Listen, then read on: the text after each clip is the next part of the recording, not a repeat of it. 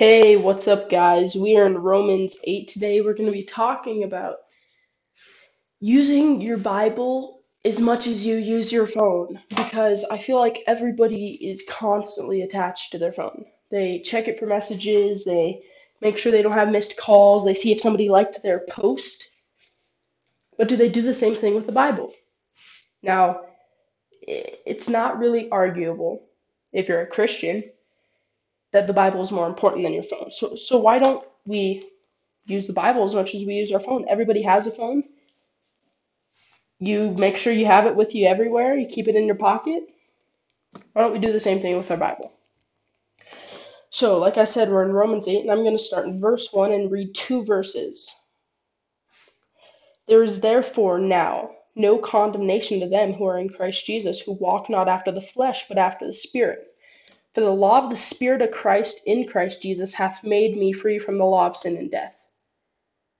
Even though we don't have condemnation, even though we're free from sin and free from death, we still are obligated to God to do things. And one of those things is to read your Bible and to just focus on it. So I'm going to be talking about having missed calls in your Bible. If you grabbed your Bible, wherever it is right now, would you have to wipe off any dust? Think about it. If you picked up your Bible right now, would it look brand new, like it's never been touched, never been used? Think about it. Or where's your Bible in your hands right now as you listen to this podcast, because you know it's about the Bible? Is it in your hands right now? And is it worn out? It looks like it's been used quite a lot. Looks a little worn and a little beat up. There's some torn pages here and there. The paste down liner is starting to tear up. The difference is, and here, maybe it'll help. I'm going to share a quote by Charles Spurgeon. I don't agree with his theology or anything like that, but this quote is a really good quote, and I may not be using the quote word for word, but I'll try. A Bible, oh, here we go. A worn out Bible usually belongs to someone who isn't. Did you catch that? If you pick up your Bible right now and take a look at it and it looks brand new, maybe you're not using it enough. If there's no highlights or notes or anything, maybe you need to use it more. Maybe you're a little worn out because that Bible isn't. So I love just remembering that verse. A worn out Bible usually belongs to someone who isn't. Because the Bible replenishes your soul, of course. Your Bible should be with you wherever you go. If we're treating our Bibles like we treat our phone, we wouldn't leave it at the house. We'd check it for missed calls. We'd see if we have any messages. Some people use their phone for 5 or more hours a day. Some people don't get that many hours in their Bible in a year. If you start treating your Bible like you treat your phone, you will start to feel better. Take it with you everywhere. It's better to have it and not need it than need it and not have it. Take your Bible everywhere.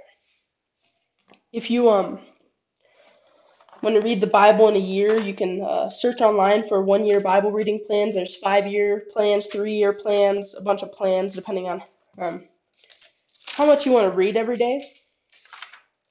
So that's pretty convenient. But let's continue in Romans 8. I'm going to start again in verse 3. For what the law could not do, In that it was weak through the flesh, God sending his own Son in the likeness of sinful flesh, and for sin, condemned sin in the flesh, that the righteousness of the law might be fulfilled in us who walk not after the flesh, but after the Spirit. So what does it mean when it says God sent his Son in the likeness of sinful flesh? Christ did not sin, but man sinned. So Christ was God incarnate, and God, the Son, remember, Father, Son, Holy Ghost,